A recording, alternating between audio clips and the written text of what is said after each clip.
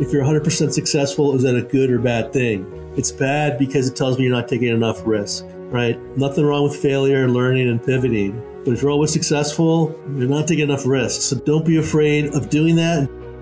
Choose not to live in a world of filters. Realize your mistakes. Set the foundation for your success. Get some wins. Knucklehead Podcast. Welcome to another edition of Knucklehead Podcast. You got with you today the Knucklehead Steven. I'm excited about having our next guest on. We've kind of run the gamut in terms of industries and experience levels, coming on to the show. And that's why I like to have guests like today's guest on, because he can talk through not just his experiences, but probably even make some observations about mistakes or screw ups that of folks that he's worked with, or maybe even, and maybe we don't dive too deep into that. But what I've found is when there's a screw up or a mistake, if you're a leader, you'll accept responsibility for it. And in conjunction with accepting responsibility for it, you'll start to see other people accept responsibility for their mistakes, which leads to some of the wins that I'm sure Neil's going to share with us today. So, Neil, I appreciate you taking some time. Neil Sahota, well, you've got a baseball championship shirt on, it looks like, or maybe that's spring training. And then I'm seeing a Stanley Cup playoff thing behind you. What's with all the Florida love? What's going on here with all the sports love? I am a big sports nut, man. I played a lot of sports growing up, some extreme sports, and now that I'm older, I can't quite play like I used to, like still watching the major sports on TV, man. That's my passion. Very cool. Very cool. What's your favorite sport? Favorite sport is actually ice hockey, man. It's the best to watch live. Nothing like on TV. I agree. Yeah. We can all agree that sports live is better than sports on television, in my opinion. It's about the experience. So hockey is one of those things because it gets super cold. If you haven't been to a hockey game before, everybody who's listening to us is already like fast forwarding through the hockey talk, especially if they're in the South US. They're like, no, it's football and football only, but perhaps some baseball. But now that we've got some Northern fans on the podcast, let's dive into it. So what caused you to start liking hockey? What's up with that? I'm actually originally from New York, man. So cold weather. Okay. You get the ponds freezing over, get the ice rinks. So, plus, the Rangers were part of the original six. Okay. All right. Well, that's fair. So are you down in Florida then? Are you become a Florida Panther fan or some type of like Tampa Bay Lightning, perhaps? I don't know. Or are you still loyal to the Rangers? I'm still loyal to the Rangers. I'm actually based in California. I'm wearing a Grapefruit League spring training T-shirt. So I do love baseball. Very cool. Yeah, baseball is one of those great American pastimes, man. We talk about screw-ups and mistakes. We could probably go on for hours about pitching screw-ups and mistakes, even just from this past season, this past World Series even, just the challenges that my Stros had against the Braves. But also, it was a fun series to watch. A lot of offense, some really good defensive games, and pretty impressive how things worked out this year. So I don't want to dive too deep into that because we're going to start hearing banging trash cans and everybody complaining about, the Astros cheating. So, all right, Neil. So I appreciate you taking some time. Again, this is Knucklehead Podcast. This is not, I built it right for the first time or how I built this with Guy Raz. This is what you screwed up along the way. And the genesis of the show was predicated based off of things that I've screwed up, right? So like I just got into a situation. I put myself in a situation where my communication created an issue that subsequently was made worse because my communication created the problem to begin with. So it happens constantly still where these screw ups or these mistakes can potentially be a barrier to you making forward progress. So I'm interested, when your experience of business or your experience in personal relationships or all the things that that you've gone through over the course of your career, give people an idea of kind of what some of the context behind some of your screw ups or mistakes were. It's a combination of things, Stephen. I mean, some was just, I was kind of ignorant and didn't really understand how things worked, or, in some cases, how you engage people. Sometimes it's just, you can't know everything. You make some bad assumptions. And sometimes, I hate to say it, is that you put your faith and trust in some people that probably didn't fully deserve it. That's fair. So there's gambit. Doesn't mean don't take risks, but don't expect to be 100% successful all the time either. That's asking too much of yourself. Wow. It's a very simple and profound philosophy, but also probably well earned in terms of the things that you've had to experience along the way. Could you have an example of maybe a business venture or a project that you were working on that didn't go the way that you originally anticipated when obviously you probably started it with the intent of being 100% successful?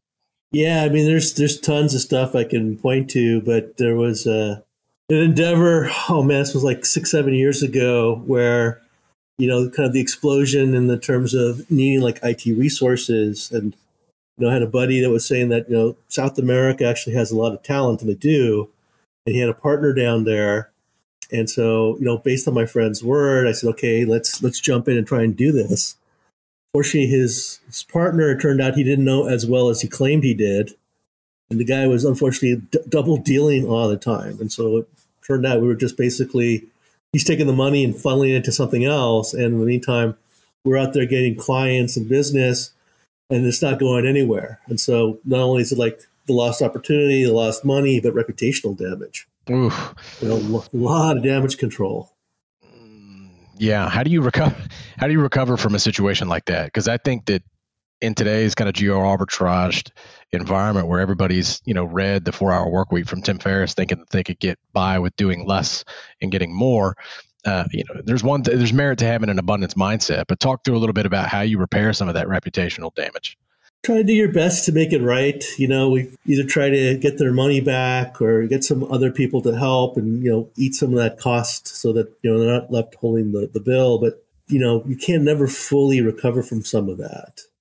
And, my friend that, kind of got me into this, our friendship has obviously never been the same because he vouched for someone and told me he knew this person really well, and he actually didn't.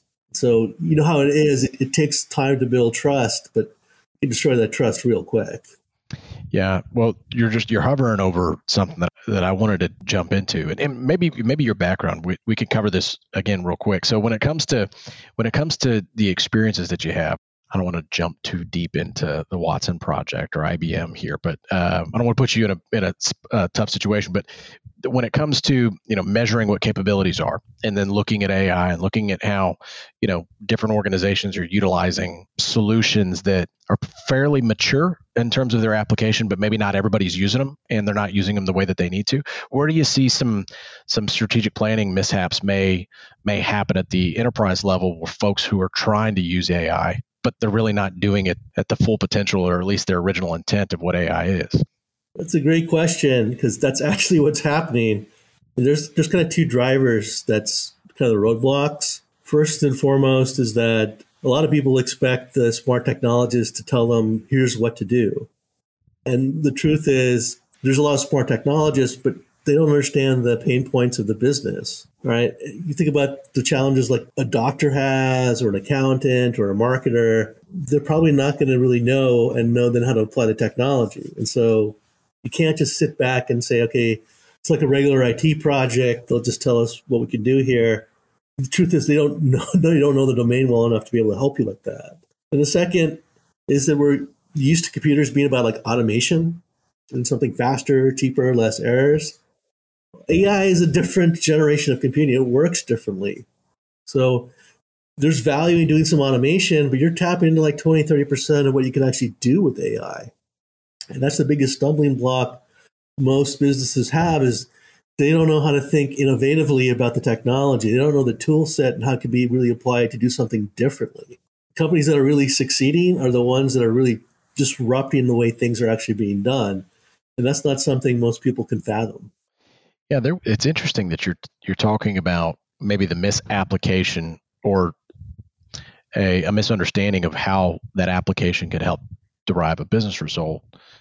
I remember I went to Dreamforce back in 2016, 2017 timeframe, and there was a talk about, the example I think that he gave was Walmart and Walmart.com, and this natural friction that exists between both of those two separate entities. Now it may be one entity going to market. Okay, so don't throw your keyboards at me if I'm off base with how that I'm characterizing this. I'm just trying to paraphrase a little bit. And he talked about the relationship between those two entities, one predicated based off of inefficiencies largely, right? So the physical box stores that has vendors come in and, stock the shelves and oriented themselves with how consumer behavior is. And then you have this efficiency driven, economies of scale, like this huge Walmart.com fulfillment process that competes right up against Amazon, and like, which one comes first? Who's the master? Is one future proofing and one's not? How do it was very bizarre hearing organizations or this guy talking through that. So what I'm hearing you say is, if people don't have a clear understanding of what the outcomes are, how can they adequately use the technology currently? And do you see folks doing that? I mean, that would be what I would call a knucklehead move if they did that.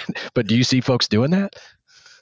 That's actually what's happening. Right? There's human resources, right? You think about recruiting, right? Right now, everyone's trying to find workers. And you have a lot of people saying, like, well, can AI help you with recruiting? Like, could it read a bunch of resumes and give me back better candidates than a keyword search can do? Yes, but that's automation, right? The smart companies, and some of them are already doing this, are saying, like, when I want to hire somebody, there's two things I care about. Are they qualified? And are they a fit for my team, my corporate culture?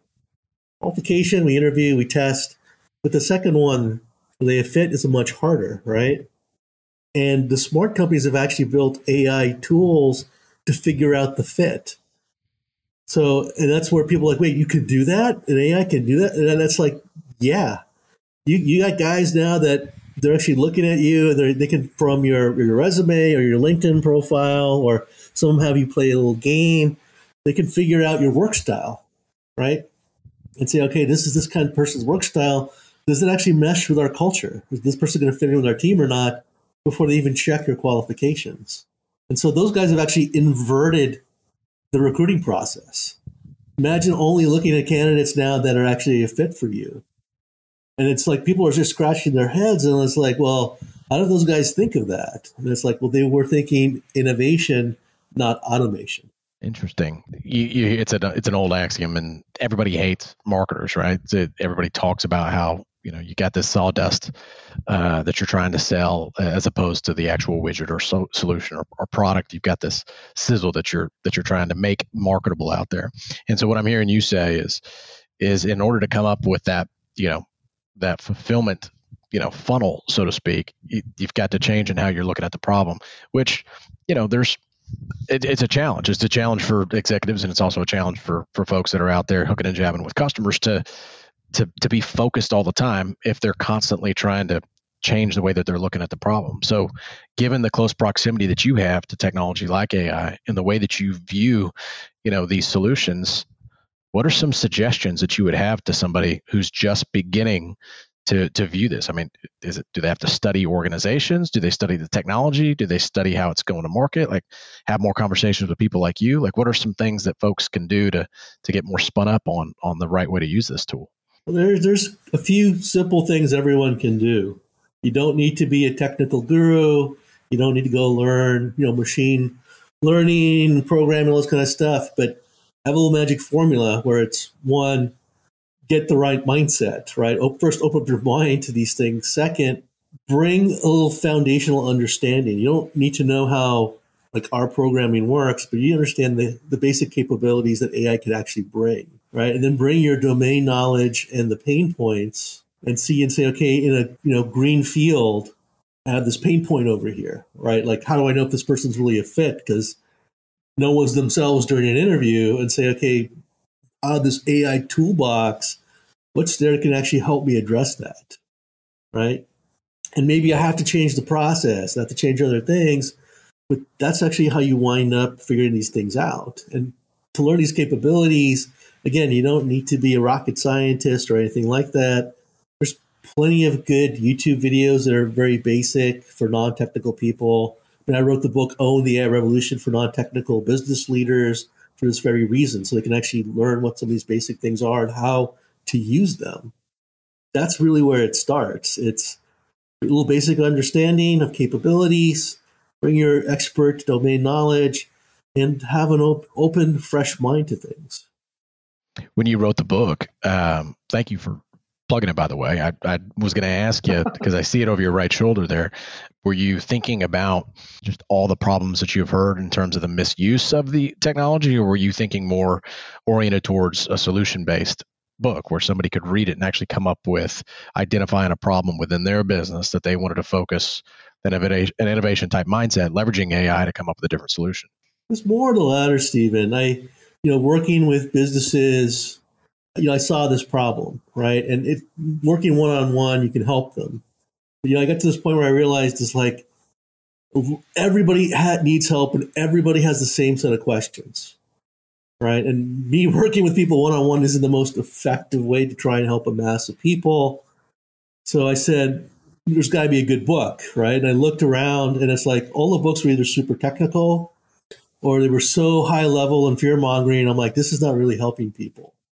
And so I said, the only way to make this happen then is for me to write a book rather than complain about there not being one.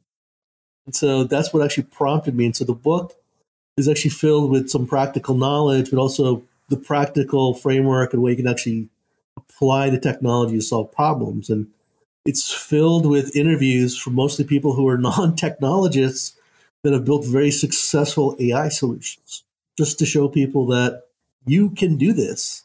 Your organization can do this. It doesn't matter how big or small your company is. You actually have the power to make this change. So you mean to say that folks could read your book and potentially come up with a solution as opposed to hiring an organization like Cognitive Scale or something like that? That's what I'm hearing. Yeah, for the most part. I mean, I know that people probably need help in building something, but the first piece, understanding what you can do and what's possible, sure, is the toughest, right? And the book will definitely help you do that. And there's a reason why it was named, 2019 Best Business Book, because people have read it and actually come back and told me, it's like, wow, this opened up doors for us I never thought possible. Yeah, I love that. First of all, congratulations on the title. That's exciting. Talk a little bit about that real quick. Most everybody writes a book because they want to solve a problem. There's not always that reception that people get. So did you expect and anticipate that there was going to be that type of reception to it? Honestly, no, I hadn't thought that far down. I'm the kind of guy that really just legitimately wants to help people. And, yeah, that probably helped me writing the book and saying that I was constantly thinking about my audience, what they would understand, what's meaningful to them, rather than me saying like, I have all this great knowledge I'm going to put down on paper. But I think because I focused it so much on the audience, the readers, that I think it really did connect with them. It's kind of the same way when I'm asked to give like a speech or a talk, I always make it about the audience. My goal is for them to walk away with something they feel like they can do and take action on, not to listen to me talk or read my cool words and sentences. Yeah, I hear what you're saying. Neil, first of all, I appreciate you taking some time to talk through. I think that the misunderstanding that people have of the applications, it's not just to AI. However, it happens to be the topic of discussion today. Would you say that there's a particular industry or subset of organizations that are more prone to make that, I guess, miscalculation and would be in need of a book like yours or potentially some expertise like yours? Or do you find that it's much larger, mature organizations that are out there kind of hooking and jabbing, that are in need of innovation, that would need your book? Which one of the two would be better, or is it both? It's a good question. I think every industry is still struggling with this, and I think, Steve, you're actually a bit spot on. It's the mid-sized to larger companies that struggle more. It's in large part is they're used to doing things a certain way, right? Where it's not necessarily something is broken. So like, what are we trying to fix type of moment, which is ironic because in my experience, especially, building out these ecosystems and working with all these companies around the world, it's the entrepreneurs, it's the small startups that actually are thinking more innovatively, disruptively, because they're just coming in with the attitude is I got to find a different way of doing this, right? If I'm going to build an amazing company, it's got to be different. And so they're far more open to the possibilities than the more established companies are. That's interesting. That's a fascinating answer. One, because there's multi-billion-dollar multinational corporations that exist, 10, 15, 20 years from now that are going to take what you're saying now, and they're barely funded. They may not even be founded yet. And that's what's fascinating about it, in my opinion, talking to folks who think the way that you do. Just because of the screw ups and the mistakes, for instance, having tech talent in another country and not being able to vet the tool, utilizing that AI tool to better find talent and align them with your culture. Those are fairly related issues. Maybe I'm off base in saying that, but I think that those are fairly related. And so I think it's interesting that you've kind of gone through that a little bit yourself. All right, so let's land this plane this way. What's the best way? Like, if I'm listening to this podcast, I'm hearing about what it is that you're saying. I like to explore new technologies. What's the best way? What is my next step? Do I go buy your book? Do I reach out to you on LinkedIn? What would I do if I'm listening to the show? Well, definitely buy the book. It is awesome. Got it. I definitely encourage people to follow me on LinkedIn or Twitter. I do post all the time about some trends and AI, and I'm very big about social enterprise, social entrepreneurship. There's also a lot of other good resources. I helped the United Nations actually create and launch the AI for Good initiative, which is where we're using AI technology to solve the big problems like climate change and hunger and poverty. I won't bore everyone with the entire list, but you can see that there's a lot of work just even from this kind of standpoint. The UN, which is a big, bureaucratic, slow-moving organization, with AI for Good, they're running it like a startup, actually. So they're actually kind of paving the way that even the big organizations can do this and be nimble about it. Interesting. So I would definitely check out some of the work we're doing at AI for Good. And then, like I said, there's actually several good YouTube videos to help you learn about some of the basics, but start thinking about what's one small thing you might be able to do with the technology. And if you need help trying to take that beyond the idea stage, then reach out to folks like myself. We're more than happy to help you kind of flush that out so you can actually go and do something. Very cool. Very cool. Well, that's the challenge. I mean, for those of you who are listening to the podcast, for some things that you've heard discussed here today, your action steps or your next steps are real simple. Just do exactly what he did. That's cool that you're working with the AI for Good. Talk a little bit, just real quick, as we kind of wrap here. How'd that relationship develop? Did they read your book, or somebody on the UN read your book and reach out to your publicist? How'd that work out? It started about 7 years ago that they do this big conference every 4 years with all the world leaders and ambassadors, and they actually came to me. A couple of guys apparently have heard me talk and attend one of my workshops on how you can apply the technology, and they're like, "Did you come address the United Nations?" And I'm like, "What?" Sure, yeah, right, because that happens. Yeah, of course. Yeah, but they invited me out. I was warned that they thought it was Terminator time. The robots are going to rise up, conquer the world, eradicate humanity. I gave a little more uplifting talk, but I showed actually how the technology could be applied for public service and applied for the Sustainable Development Goals. And long story short, that even at the reception, the Secretary General approached me and he's like, "We never thought about using the technology." Right? He's like, "You've got a lot of people excited. There's a lot of momentum. I want to figure something out. Will you work with us?" And that wound up being the birth of the AI for Good initiative. That's really cool. I love hearing that. That's good for you. It's exciting to think about, an innovative approach to an existing problem, which in most cases, the problem is just symptoms of the incorrect approach to begin with that's just been compounded over time, right? So if you can think of an innovative way and leverage a technology to go solve that problem, I think that's fascinating. So I appreciate that. Anything else that you want to leave these folks with? I know that we're right up against it in terms of time. I'll just say, don't be afraid to take risk. The show is about, don't worry too much about failure. I always like to ask the interview question, if you're 100% successful, is that a good or bad thing? And everyone's like, well, it's bad, but I don't know why. It's bad because it tells me you're not taking enough risk, right? Nothing wrong with failure, learning, and pivoting. But if you're always successful, you're not taking enough risks. So don't be afraid of doing that, and don't be afraid of figuring out what you could do with AI for innovation. Think about disruption rather than automation. I really appreciate that. That's a fantastic way to wrap today. So if you really want to have yourself an adventure, spell Sahota. It's Sahota. It's real simple. It's spelled. it's pronounced exactly how it's spelled. So go find them on LinkedIn. But my encouragement to you, for those of you who are listening, is to take that advice that Neil just essentially wrapped this podcast with, and go, if you're interested in some of these topics and the strategies and processes that he just made reference to, go and I want to screw up the title of the book. It's AI. What is the book again? It's called Own the AI Revolution. You can find it on Amazon and all major book retailers. There you go. All right. Well, there's your challenge.